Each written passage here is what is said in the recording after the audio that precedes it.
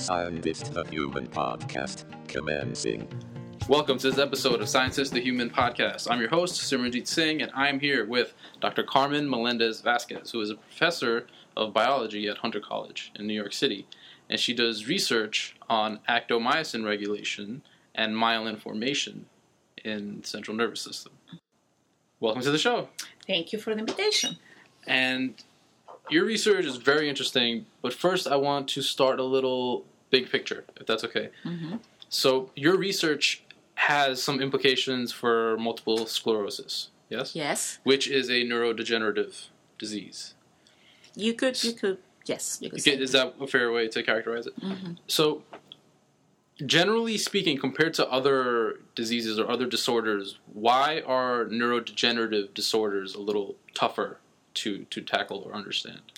Well, I just think because of the sheer complexity of the brain. I mean, you have to understand that in the brain or even your peripheral nerves, you don't have just one cell type. You have many cell types that come together to organize this kind of supra structure in a way. It's not that doesn't happen in other organs because but it's just the interactions between those cells that make this organ function. And in the case of the diseases that I'm interested, or the mechanism that I'm interested, which is myelination, this is probably one of the most intimate, if you want, relationships between two different cell types to come together and make something functional, okay? So there is no good brain that can function if the glia is not part of that. And of course, I study myelinating glia, which is the target of diseases like multiple sclerosis, as you mentioned. But there are other types of glia that, as we learn more and more, we become more aware that it's not just about the neuron. People think, this is a neurodegenerative disease because it affects the neuron. But what I can tell you is that if your glia is sick, eventually your neurons are going to be sick too. So a glia or glial cells are a different type of nervous cells. Yes. Okay. There is even people that will consider that glia is just like a different brain altogether. Okay. To begin with, you'll be surprised that to learn that for each neuron in the brain, and we know that there are many of those. Okay, there are 10 times many glia. All right. So you cannot think that the glia is just there sitting pretty. It must be doing something. And of course, from the beginning, when people start doing neuroanatomy, the neurons are beautiful cells and, of course, very striking and very important. And some of the methods that the earlier neuroanatomists use will highlight the neurons in certain ways. But there was always this awareness that there was a lot of other stuff there that we just didn't know. Even Cajal recognized that the glia were something probably that was interesting, but he basically outsourced that project to one of his mentees, P. Ortega, that spent as much time as Cajal trying to characterize the glial system, and that Cajal tried to make these beautiful maps with the connectivity of neurons in the brain. So we know they're there, but for a long time, we thought, glia, which literally means glue, like just like keeping all the things together. But I think that we become a little bit wiser, and it's not that the neurons are not important. Of course they are, no doubt about it, but these cells are not just glue. They are more than that, and that's what I'm interested. So is when, because we hear the phrase gray matter a lot when we think about is that the glial system? Is that part of it? Or no, gray matter and white matter, as you mentioned, are actually referring to two different compartments. The gray matter is essentially where most of the neural cell bodies are located, and those are non-myelinated, all right? So the myelin only forms along the axons, okay? The extensions coming out of those neurons, not even dendrites, okay? Because you have the neural cell body, dendrites, axons, sort of like classical anatomy. Yes. So the myelin only forms in the axon, and that's where the white matter is coming from. Wow. So the white matter are actually the myelinated tracts of the neurons. So you have the way that the architecture of the brain gets put together is that the gray matter is where the cell bodies of the neurons are, and then the axons extend, they start growing. As that development comes together, then comes myelination, and some of those tracts get myelin, and that's where they become whitish because myelin is very rich in lipids. And it forms this kind of, like cover that makes this appearance when you just look at the macro level, very striking between the areas that don't have myelin, which most of the cell bodies are enriched for, and the areas where you have the cable type of structure, which are the axons surrounded by myelin. Right. So myelin is an important part of myelin, like you said, is lipids, which are fat molecules, to put in simple terms.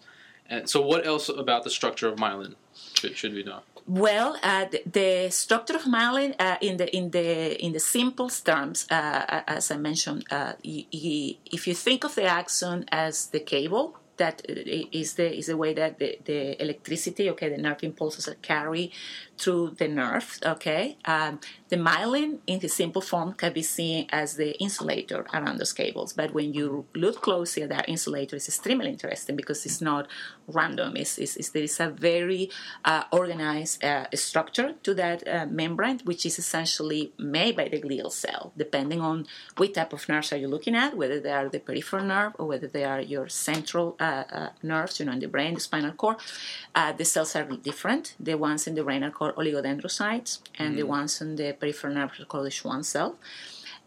These cells come from different parts of the ectoderm during development, but they end up doing something that looks similar in terms of macro organization, which is essentially this vast expanse of membrane, like lipid membrane, that wraps around in a sort of like concentric way around the axon. And how many times that membrane goes around is directly correlated to how thick your axons are. It's actually a very constant ratio between the size of your axon and how much myelin is put there. And in addition to that, when you actually look at the membrane of an axon, it's not that all axons are myelinated. There are axons that could work perfectly well without myelin, and those are, for example, sensory fibers, conductors of pain and things like that. If you look at the membrane of an axon that is not myelinated, the organization of things on that membrane, like we're talking about channels, like voltage-sensitive channels, like sodium channels or potassium channels, they are essentially extended all over the membrane. But when you look at a myelinated axon, all of that is redistributed. It's like almost like you are redecorating your membrane. So now you have areas where there is no sodium channels, that are the areas where you have the myelin covered it. And then there are those areas that don't have myelin, where now all of these channels are going to be concentrated, forming essentially almost like a little battery type of structure. So if you think of the nerve impulse coming from the initial segment, which is a part of the neuron where the nerve impulse is generated, the polarization of the membrane, so the way that the nerve impulse is transmitted along that spans of the axon, now essentially jumps from where it's generated to the next available cluster of sodium channels, which is called the node, right? Okay. Because everything else in between is covered with myelin, and the myelin is an insulator. It's essentially an electrical insulator. Okay. So what that means in practical terms is that myelinated fibers can conduct much, much faster than non-myelinated. Right. And that's a great advantage. It's a great evolutive advantage, like either because you can run faster from the animal that's trying to eat you, right? And also because for us, as would like to believe, the most evolved vertebrates, right? The computational power of our brain, the way that we do all of these very high order activities, like, thinking, computing, whatever, that wouldn't have been possible without, our cortex, and the amount of pack that we have there in terms of the neurons wouldn't be impossible if our axons were not myelinated as well, because the only other way that you can achieve that kind of conduction velocity is by increasing the size of your axon. There's a whole bunch of electrophysiological, formulas or whatever. But essentially, if you really wanted to have a brain that works like ours and no myelin, that's not feasible, because, the capacity or the size of those brains will be impossible. They won't be probably compatible with what we do. So, in a very relatively small space, by putting this membrane around, we have evolutionally, we have come with a mechanism that we can have very small axons or thin axons, but by putting myelin on them, we can achieve very fast conduction velocities. But when you're talking about size of axon, are you talking about the thickness or the length? Mostly it could affect. Both are important, but I think in that term, when it comes to myelin, we're mostly talking about the thickness. Okay. So there is this ratio, which is called the G ratio, which is a little bit of a lingo, but it's essentially when you measure the diameter of your axon to the diameter of the whole fiber, that would include the axon plus the myelin, all right? So that's a very constant number when you look at peripheral nerves and when you look at central nerves. And that's essentially an indication of how much myelin there is for those axons to work very nicely, okay, to conduct that disease. So any changes on the G ratio when axons either lose myelin, so or gain myelin, hypermyelination happens in some models and in some pathologies, will disrupt conduction velocity. So, it's a very tightly regulated process. It's not that, it's not random. Right. And the role in conduction is essentially what was first described, inspired, or understood, okay? But there is more to myelin than just being the insulator of the axon, because as we learn more, we realize that it makes a lot of sense to have those glia that, especially if you're thinking the nerves where, the body of the cell neuron may be in your spinal, the dorsal root ganglia, and then you have these very long axons that are going to project towards, your arms or your legs or whatever. And imagine if everything has to come out from the cell body of the neuron to keep those axons well and alive and functioning. Turns out that a lot of the metabolic support for neurons is also coming from glia. All right. More recently, we started to realize that what we call the trophic support of glia is totally very important for axonal survival. So you may have a disease like multiple sclerosis, which, in a sense, begins just by being a problem of the white matter. Okay, the neuron is not necessarily sick. The sick part is the oligodendrocyte that is making the myelin that, for different reasons, it starts losing myelin, okay?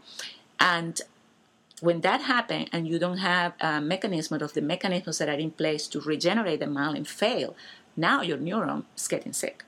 Because it's totally different to never have had myelin and function as a non-myelinating axon that have had myelin, and then you lose it. You don't really recapitulate the same type of, function. Right. After that happens. So in MS, multiple sclerosis, there are two types, really. There's the progressive type, which if a person gets any signs and symptoms, it progressively just gets worse and worse. There's also a relapsing type where the signs and symptoms sort of appear and disappear periodically. So when those symptoms are disappearing, let's say in the relapsing version, so what's happening there? That's where the repair it's a great question. And, full disclosure, I'm not an MD, so, maybe some of the things that I'm saying here could be refutable for clinicians and things like that. But sure. In my understanding as a biologist, there are actually many different courses, like clinical courses of the disease. When a person comes to look at the doctor with all of these neurological signs, okay, for example, for MS, they start with something called like optic neuritis, in which they know they can have these episodes that they go blind and then, they can see again. And is essentially believed to be a reflection of conduction block or essentially failure of conduction. And when I explain that to my students at my seminar, it's like, imagine that you have this very high motor, like a motorway, like a high speed, the name in English is evading me, but like a highway, exactly. You have like a very fast highway that is beautifully myelinated, and all of a sudden there is this gaping hole because you lose a chunk of myelin, right? And you're driving your Lamborghini, and all of a sudden you have to go come to an scratch because you are losing now current. The stuff is not going to go as it should be, and that's essentially what you are seeing. You are seeing almost like a little short circuits of conduction, right? The body in general, the cells, they try to compensate for that. They try actually to redistribute all those channels again, but they also try to put myelin back. And the myelin is not necessarily equal to the way it was originally, but if it's good enough to regenerate the action potential, it will go. But the truth is that those action potentials now are not going to be like a total fidelity copy of that they were initially. So you lose that kind of safety in the transmission of your impulses. So that could be related to some of the symptoms that with these patients that come off. So then, what damage the myelin? Okay, and I think it's very well believed or accepted that even though we don't know the original causes, there is a very important component of the immune system, attacking the myelin or the oligodendrocyte cells that make myelin. What triggers that? What triggers that inflammation in the brain is still, very contentious. It's a virus. It's some kind of autoimmune. We don't know. But the fact is that when you have inflammation going in your brain, it's not good, all right? When the patient comes and they got an MRI, you can actually see those lesions, which are essentially inflammation. Active plaques have a lot of inflammation going on. So then the patients get immunomodulators, which are essentially targeted to try to dampen that very aggressive immune response, inflammation within the brain. And when those signals go out from the MRI, some of those patients can become better, all right? So whether or not the improvement in clinical signs has also to do with remyelination, which you would suspect if you just look at the physiology is the case, right? We really don't know because we don't have a direct way to assess that. As I will speak, there is a lot of people trying to prove that amelioration of remyelination is important for clinical outcomes, and I believe that as well. But what we directly measure when we are looking at these people getting better or not getting better is that how these lesions resolve in terms of the inflammatory response. Okay? So then you do need inflammation, or at least some type of inflammation to promote healing, okay? Just like, when you cut yourself, there has to be inflammation for them to be repaired. So there is this double component. But I do think that remyelination is one of the things that will make these people get better, and without no doubt, it will protect the neurons. So what happened with these people when they start getting worse and, the prognosis, they start getting losing motor, control or whatever, end up in a wheelchair, is that at that point, those reparative processes are not functioning. It's a sort of the chronic state. And at that point, you are looking already at a neurodegeneration because your neuron is gone. And of course, or it's damaged, the axon is damaged beyond the point that it can be remyelinated. So the whole point of the research that I do is try to find ways in which we can stimulate that reparative process of the axon that helps us myelin. So we know that there are cells there that are able to come back and recapitulate some of the things that they do, and they myelin again. So we're trying to understand what makes those cells do that, okay? And whether during injury, some of those mechanisms that are activated during development when you are first making myelin can also be, coopted again to promote endogenous repair. But right now, when people get better or get sick, all what we are treating is the immune response. There is at the moment nothing that we could be absolutely sure that will directly impact the capacity of regeneration of those cells that can make myelin. Of course, if the bad inflammation goes away, you're probably helping the environment. But in addition to that, you want to kickstart those cells after the inflammation has gone to make more myelin and keep it. Okay? So it's this sort of idea here. So myelin, we're not born with all of our axons myelinated, right? It happens early on in development. Actually, when you look at the central nervous system, by the time that you are born, you have some spinal. It proceeds from the back towards the cortex. Okay, so essentially, yes, little kids are still myelinated. I mean, you don't until you reach your full, size as an adult. Of course, your nerves are going to be getting bigger and that sort of thing. So I would say that it would be first to say that myelination is probably a postnatal event, even though some tracts can be myelinated. Some central tracts, we're talking about spinal cord, will be myelinated by the time that babies are born.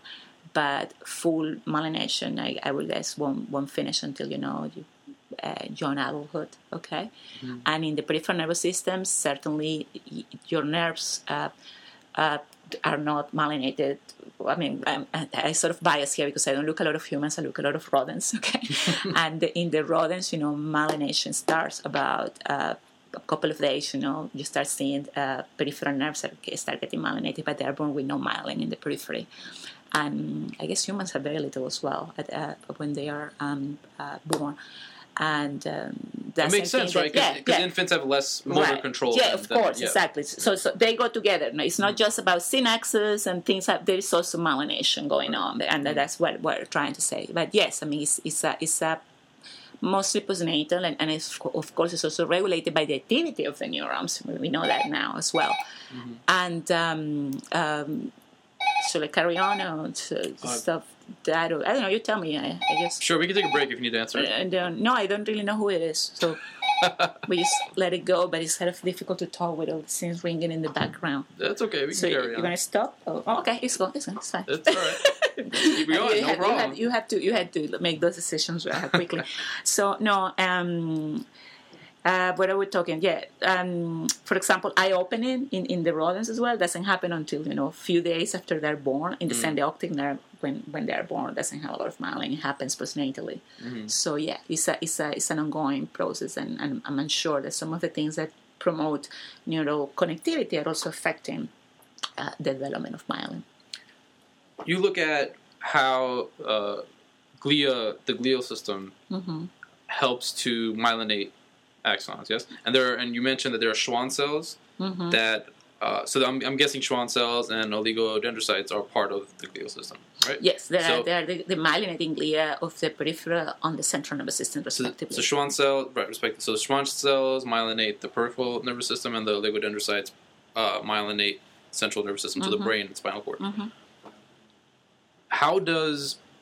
Well, first of all, you work on actomyosin regulation. So actomyosin, let's kind of deconstruct that a little bit.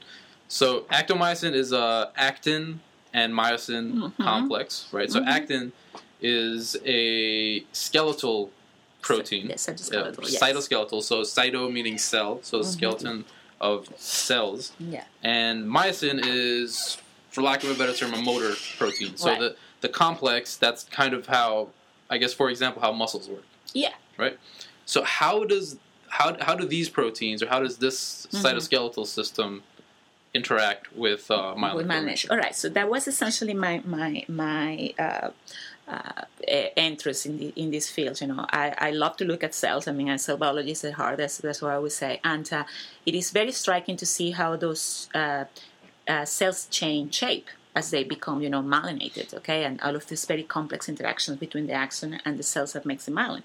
So I always thought that the skeleton of the cell, the cytoskeleton, was important. But, the cytoskeleton is not just actin-myosin. There could be many other things. I've just been focused on actin-myosin because before I came to Hunter and I had my own lab, I had this observation when I was still working as a postdoctoral fellow at NYU, that when you interfere with that actomyosin system, specifically with the motor protein myosin, non-muscle myosin, the outcome of peripheral myelination and central myelination is completely different. So the Schwann cell, when I interfere with drugs or target sRNA, like silencing RNA, they essentially stop very early. They cannot really interact with the axons in a proper way that is conductive to making myelin.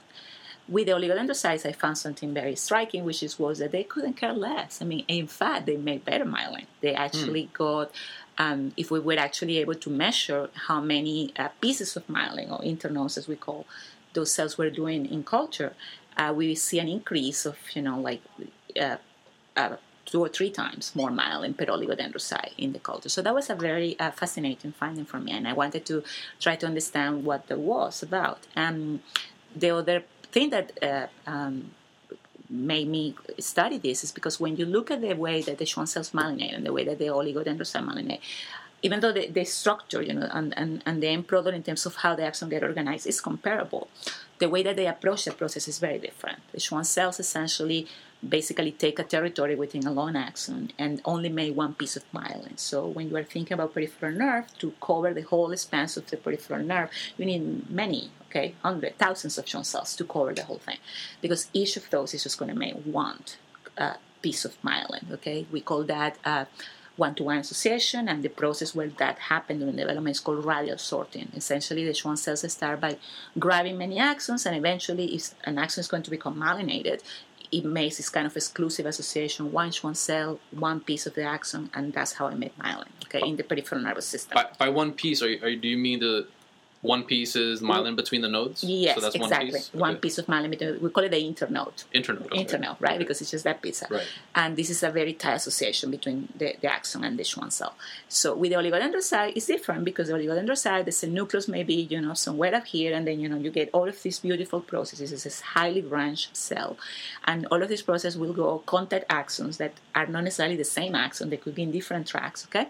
And depending in which part of the nervous system you look at, you have oligos that make very little pieces of myelin in internodes, 5, where you have oligos that can make 20 or 40 pieces of myelin or internodes, right? Okay. So that already told me that there was a fundamental difference in the cytoskeleton arrangement between these two cells, which is, it's not that it's news, but I found interesting. And because I saw the differential, I wanted to pursue a little bit more as to how exactly the actomyosin cytoskeleton was regulating the potential of myelin formation by oligodendrocytes and Schwann cells.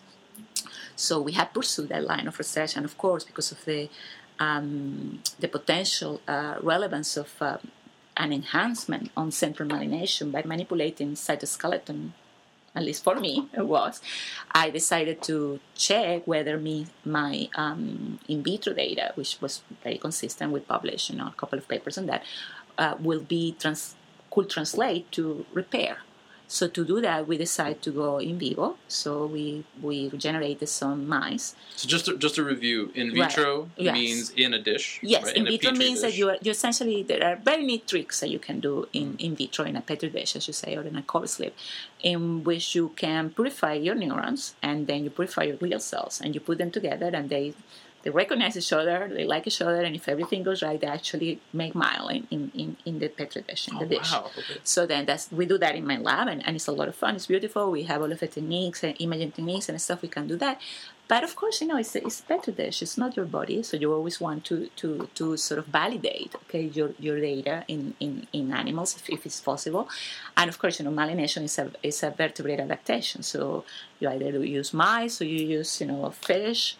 Or you cannot use humans, obviously, but then you have to move into that kind of models. Mm-hmm. So what we decided to do to test whether these observations about increasing in myelin formation when you don't have actomyosin were applicable to repair, what we did was to make a mouse in which we could essentially take myosin away in the adult brain. So that's what is called a conditional inducible knockout. So essentially, these mice are normal. They're born, with their brain intact, as we can tell, and then after they reach a certain age, we give them a drug, which is tamoxifen, which is used for cancer. It's an estrogen analog, similar to that. Then goes into the cells that have these constructs, these genetic constructs, and basically helps with the excision of the myosin gene. And we're doing that in an animal that is perfectly healthy and doesn't have any other issues. It develops myelin normally. And then after that, we go and do a little lesion, demyelinated lesion in the brain of the mice. And you can do that in many ways. We choose to do a very simple model that is essentially a detergent type of compound. It's called lysolecithin, which essentially when you go with a very fine needle inside the corpus callosum, which is a heavily myelinated tract in the brain, you put a little bit, just like a few microliters, and then after a week or so, you get a very small localized demyelinating lesion, which basically means the myelin is dissolved. The axons are left naked in that area. The animals don't get sick because it's very small. It doesn't really make a lot of difference in the quality of life of this animal. And then if you wait for a couple of weeks, you will start seeing signs of that endogenous recovery because it's a very small acute lesion.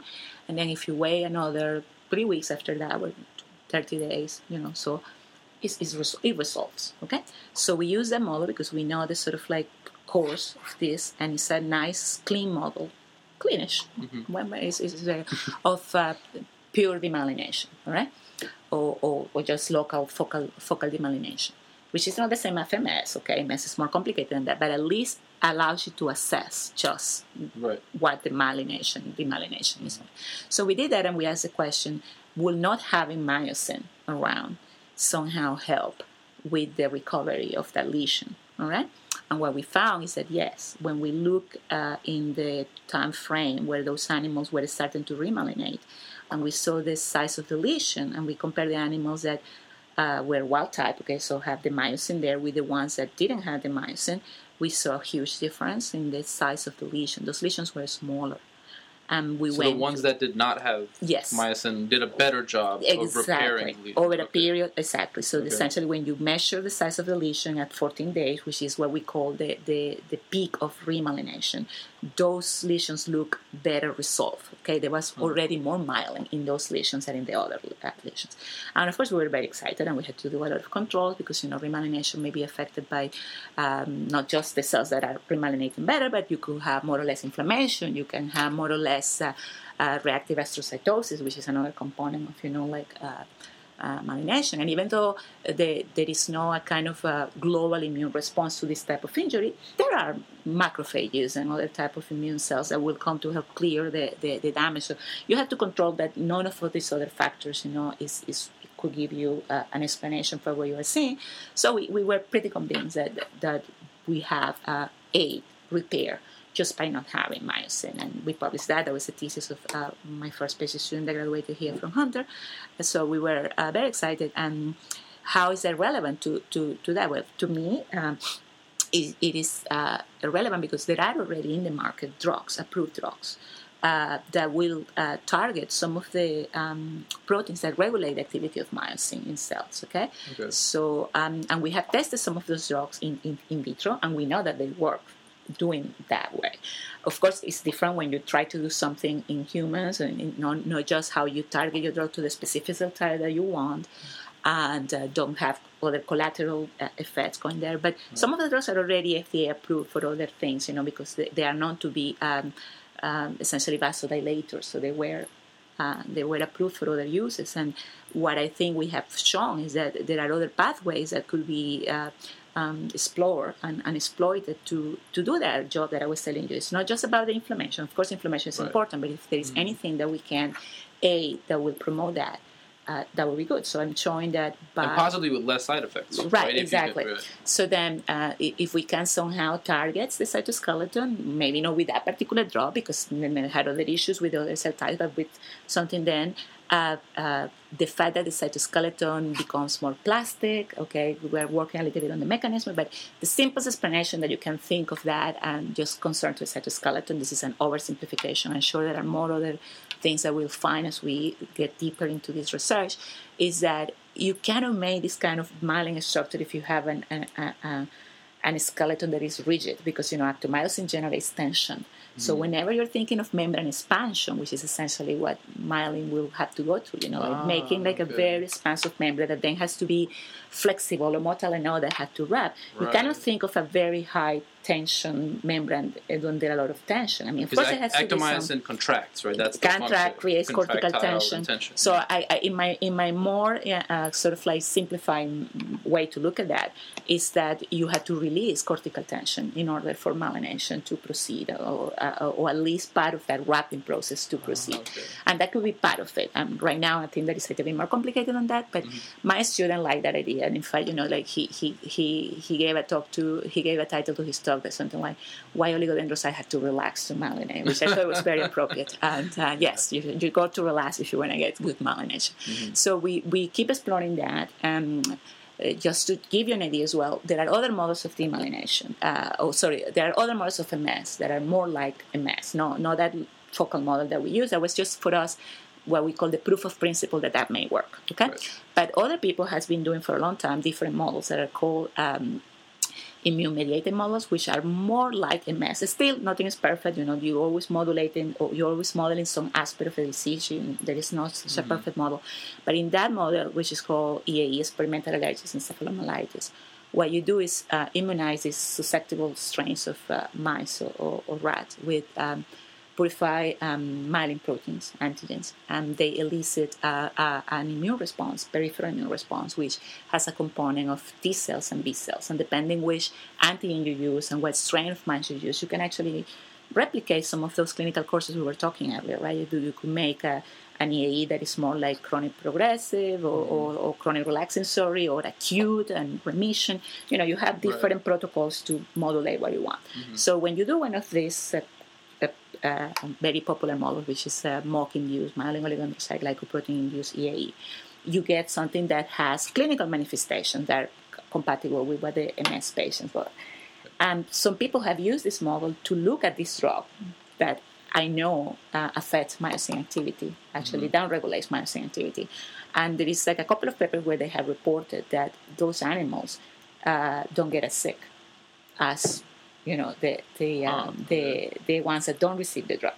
And of course, they're looking at an immune response, and they are looking at immune markers, and they see that the drug has an effect on the immunity, all right? So they are interpreting the results from the point of view of the effect on the immune system. But I think that in addition to that, they may actually be also helping with the endogenous repair or the remyelination. But they didn't look at that because that's what we're looking after. So I think our animals, or transgenic animals, are an ideal model to look just at the glial contribution to this repair process, okay? Because it's actually very difficult in EAE to pinpoint if remyelination is happening. You can see, but it's a lot of work. I mean, in terms of EM, finding the lesion, trying to assess that. So it's always being studied mostly from the point of view of immunity.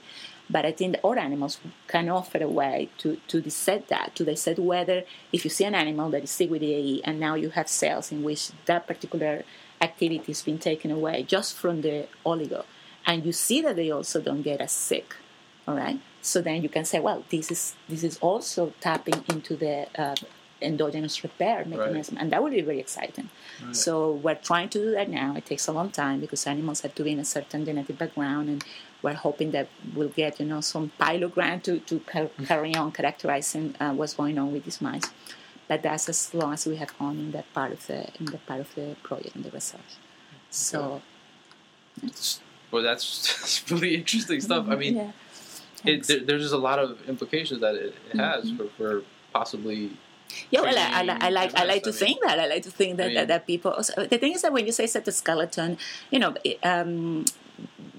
of course, the DNA is very important. Transcription factors are important. We had this sort of like nuclear centric, like everything, right. you start with the nucleus, and that's true. But I always say, to my colleagues sometimes when I go I invited to give, seminars and stuff like.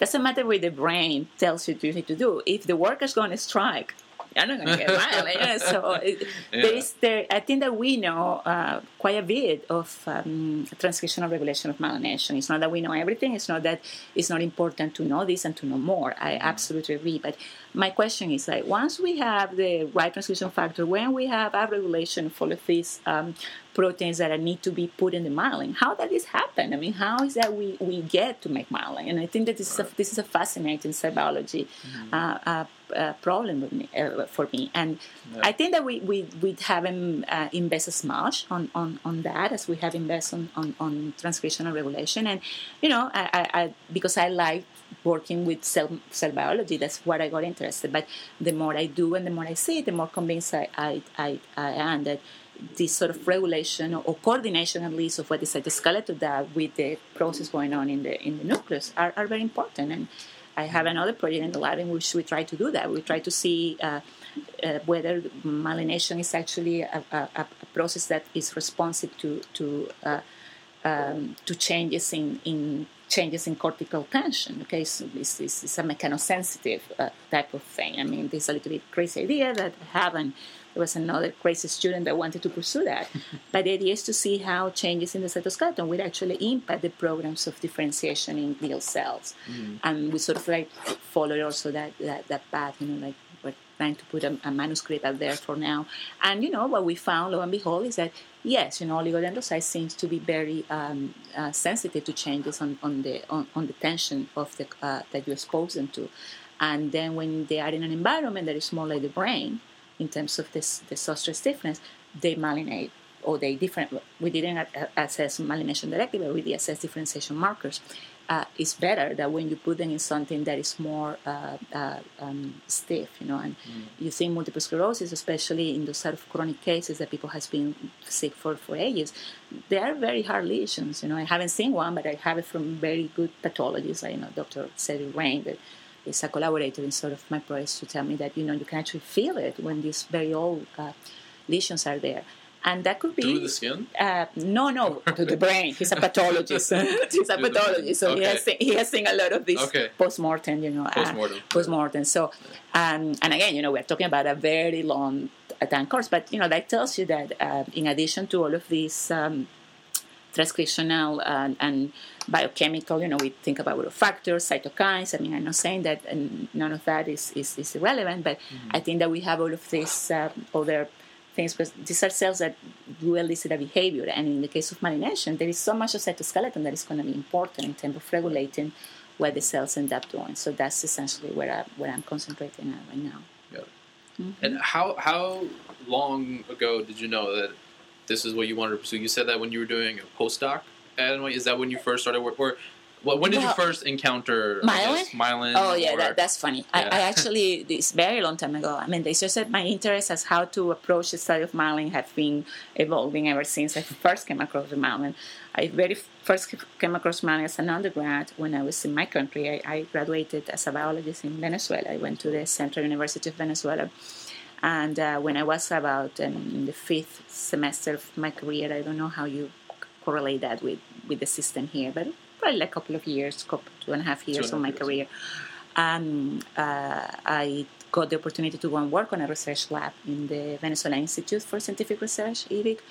And the person doing that, the position was to help a grad student that was characterizing myelin-basic protein using X-ray crystallography, because that was one of the early techniques that people used to look at the structure of myelin. Right, it's an imaging technique. Yes, an imaging technique that essentially is an ordered structure. This packing of the membrane is very ordered. So my mentor in Venezuela, Dr. Leonardo Mateo, who passed sadly a few years ago, he was a biophysicist interested in the study of those structures and how they were affected by changes in pH, like changes in osmotic pressure and things like that. And if you get a nerve, from a rat or an animal, and you put it on the path of an X-ray diffraction, X-ray, and you get a pattern. You get a pattern of diffraction, just like, if you get crystallized DNA, you get a pattern of diffraction. So that's what he's saying. And then if you change the protein, so you have mutants of myelin, if you have things, you could see changes on that pattern. So that's how I got my introduction to myelin. So very, very, very basic biophysics of membranes, That's what I was doing, biophysics of membranes. And when I was in the lab, of course, you get to read, and if you are diligent and you really like what you're doing, you start reading. And while I was reading, I was in love with immunology. I always wanted to be an immunologist because I like. And then I came across with MS because I always wanted to say what, as much as I love to do these little phases of lipid and protein, what that has to do with people that get sick with MS, right? Exactly. And then I understood that it's a disease of myelin and it's autoimmune. So I saw like an opportunity of sort of combine my two things, my interest on the molecular structure with something that does have a clinical relevance. So I took a whole bunch of courses in immunology, but I still was working on myelin. And I did my PhD in England. I went from Venezuela, went to England to my PhD, and I sort of keep it clinically, more close to clinical. So I actually work in a lab that was trying to identify autoantigens that were relevant in polyneuropathies. It's not MS, it's just like demyelinated diseases by the peripheral nerves. Mm-hmm. So I spent 4 years trying to find potential biomarkers that will sort of be useful in figuring out, people will get worse or better, or can we actually be able to categorize these patients. Diseases tend to be a little bit difficult because, by the time that the patients are in a wheelchair or whatever, it's just like you don't really know if the autoantibodies are there because they were pathogenic to begin with, so they are just a manifestation of such massive damage to the myelin that they are just, hanging around and the myelin is gone and, there is just an immune reaction to something that is circulating. So, that was sort of my foray. It was okay. I learned some things. I did mostly biochemistry during my training as a PhD, but I realized that I really wanted to understand more of the system, the basic system of cell biology behind that. So I went from the absolutely molecular to the sort of translation to human. And then when I came to the US, I decided I wanted to learn cell biology, and that's what I've been doing. So I think that my realization that I wanted cell biology happened at the end of my PhD, when I kind of realized that it's not important to study humans, but if you want to understand, sometimes you have to simplify. You have to really take those things and put into small pieces. So I thought that this in vitro systems of myelination, which is a lab that I was at NYU, that's Dr. Jim Salzer. We're still collaborators and talk a lot about science and life. I wanted to learn that system, and he an excellent lab to do that. So that's I came already thinking that that's what I wanted to find my niche. So now I've been doing that, okay, since my postdoc, and and now going back to animal models, more relevant. So I think it has been very consistent, even though from the outside may not appear to be. But I think that I got interested in Mauling from the beginning, and I had always found something that interests me, either intellectually stimulating or just, of course, the clinical implications are very important, but it's so beautiful. I mean, like, you really have to see those cells. They're beautiful. I mean, they're really great. Yeah. And I was thinking, well, it's not only they're beautiful, they do such an important job. Right. And we need to understand their job if we want to help, people where that structure goes awry. So. And something you mentioned earlier was that breaking things into little parts to study them, right? That's very important in science when you're trying to tackle, let's just say, a disease. When you're trying to understand multiple sclerosis better, or any disease, there's no real macro way to go about it. You have to kind of take a micro approach, right? Like, if you read any paper on studying any disease, it's not, unless it's a review, if it won't tell you, oh, we found out 20 different things about this disease. It'll be maybe 5 different experiments, right? Exactly. Leading up to one conclusion, maybe about a specific pathway that might, right? I mean, so it's very incremental. And I think that's essentially, well, I mean, biology, at least. I say that I believe that the majority of the labs, and certainly small labs like my lab, take what we call, a reductionist approach. And that's not necessarily a bad word. That's sometimes just you need to do that. And that doesn't mean that you're going to lose sight of what's important. I mean, why is that you're doing this? What is that the specific question that you try to address? Because as I say, you can make very big questions in science, and you can address very big questions in science, but you cannot address big questions in science most of the time with big experiments. Exactly. Okay? Exactly. It really takes, as you say, an accumulation of body of work. And granted, there are labs there that are big enough that can probably approach one problem and one question from many different angles, and that's great. That's that's excellent. Or, well, in our case, we know we're good at doing certain things, and we try to use that to our maximum advantages, to try to push what we have to answer specific questions that then we can put into the context of what is known, and it could be extremely important and interesting. So I think that's where I found, at least so far, my niche, the stuff that I like to do. Because, I've been doing that for a long time. And I think as an undergrad, I didn't realize how complex it was, And as you become, older and wiser, as I say to my students, and I consider an expert because I have made many mistakes in a very small field. Someone say that, and I think that's a beautiful definition for what an expert is. But it also makes you more focused. And when you are doing a certain experiment that it's not going to answer your particular specific question, which is important because you need to control for many things, that's why you do it that way. But you also are thinking, where am I going to put that piece into the big context? Right. So then, it's like this huge jigsaw, and then everybody's like sort of concentrated into a part of the puzzle. And, that's why meetings are important. That's why, collaborations are important, because sometimes you may have a piece of the puzzle that someone else is missing, and then when you come together, you see a bigger picture now. So the things become clear and clear. So I'm high in collaborations. I mean, I actually collaborate with one of my colleagues here in physics. He loves optics, Dr. Lim, and he makes microscopes, which I think is super cool. Okay, so he doesn't buy microscopes; he makes microscopes. He buys the pieces and puts them together, which I think is fascinating. And he has a very cool technique that he believes, and he's right, that could be useful for some biological problems. So when he came to me with his technique and asked me, what's your problem? So we found a commonality. We found how his technique could help my problems in terms of, myelin imaging, which is really relevant to some of the things that, not just for basic research, but also for translational, like the buzzword for like applied science now. But we had a lot of fun doing a project for which we didn't really have any money, but because we like it and we wanted to do it, we actually managed to do it, and we managed to publish it, and people have liked it and have received good stuff, and that's what I love about this job, that you actually get to do that, and even if it's something small, but you feel that you have contributors to that, it's very rewarding. And again, as I say, I learned a lot of physics, he learned a lot of biology. Right. And now, we do things together, and now we see other things that were not there when we started doing that. And, he comes to me and asks me things from his physics perspective, and then I can click with some of the things in biology, and then we sort of, and I think this is great. This is a great way to do, and scientists must do that more. I think that, it's like very important. cross-discipline collaboration. And again, and I think that in general, that's where we are going, because things are so complex, and the biology machine, or the human body, is such a complicated machine that you really need, the more the merrier. I mean, and we all bring some kind of important skill or tool or ways to see the same problem that are going to be conducted to making insights that are relevant. And maybe if they don't have a relevance that is obvious, to help these patients that are desperate for solutions in his lifetime, I'm convinced that are building the body of knowledge that you need to ultimately tackle those diseases. Because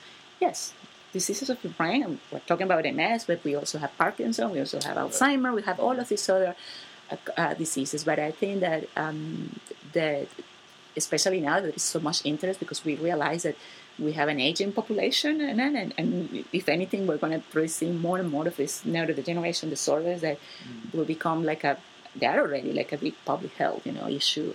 So we need to do that. We need, and I'm sure you know about the government Obama initiative to do the brain mapping project. Yeah, my only beef with that is that they didn't include the glia. It's like, how are you going to map the glia? How are you going to go through the brain and map the neuron and ignore the glia? So they're only mapping neurons. Well, and I see why. It's a matter of the reagents that are there, and it's a very neurocentric approach. But there have been some few dissenting voices, including some very prominent scientists back at NIH, to point out, excuse me, you cannot go through the forest, and see all of those trees and just concentrate on the little bushes, right? Yeah. You have to see. But it's a start, and I think that like the neuron people always say that the glia people keep complaining about the same, but it's like, how many neuroscience will have chapters in glia? I keep telling that to my students all the time. I feel like it's my obligation to especially here at Hunter, where I had the opportunity to educate people about these other cell types that psychology is a different system, very interesting, and extremely relevant to human health and sounds the like functioning of the brain. So, and it's true, everybody knows a neuron, and I think this, as I say, that only the enlightened know glia, but it's extremely relevant. Mm-hmm. So maybe eventually, if let's say the Brain Map project is successful, maybe the next round, the next stage. Well, I'm hoping that they're going to start, doing more. I mean, there is a lot. I'm talking about myelination, but I remember I told you there are astrocytes. Astrocytes are impressive cells as well. I mean, they really are.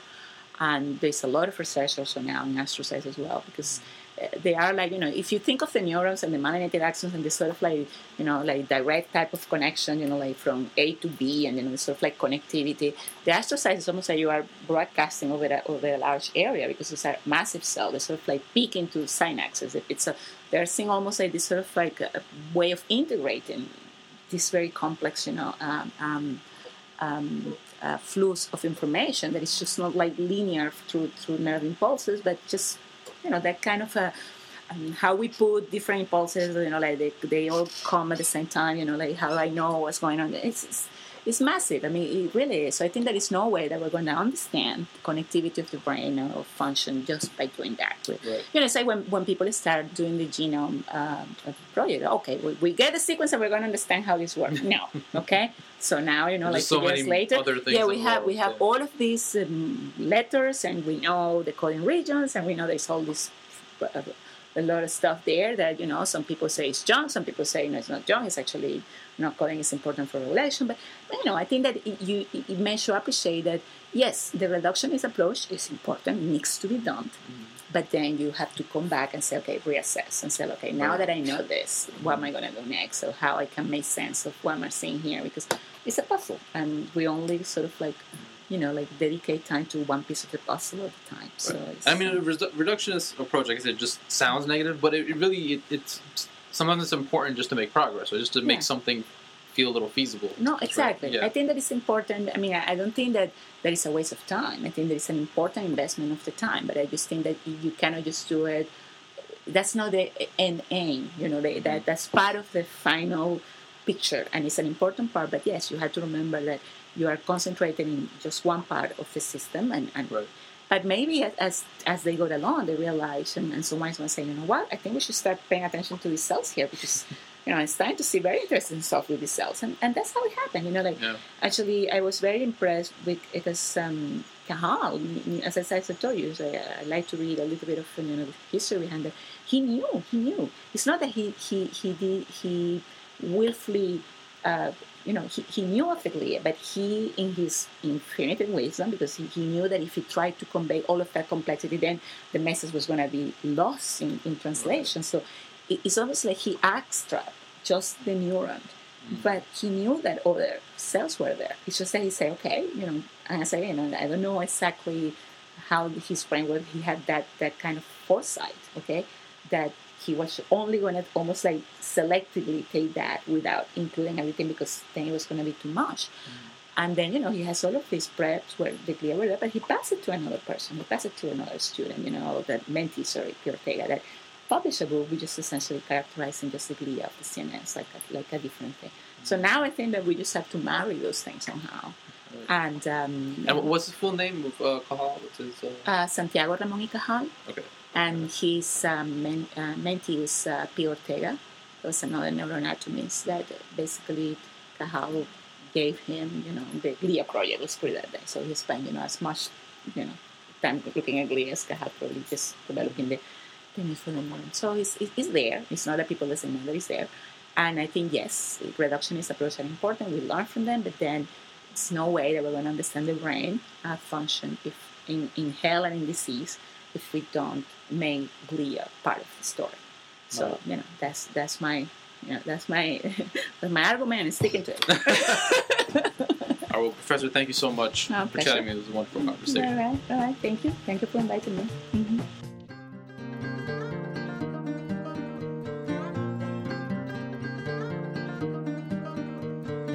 Termination of Current Scientist the Human episode. Stay breezy.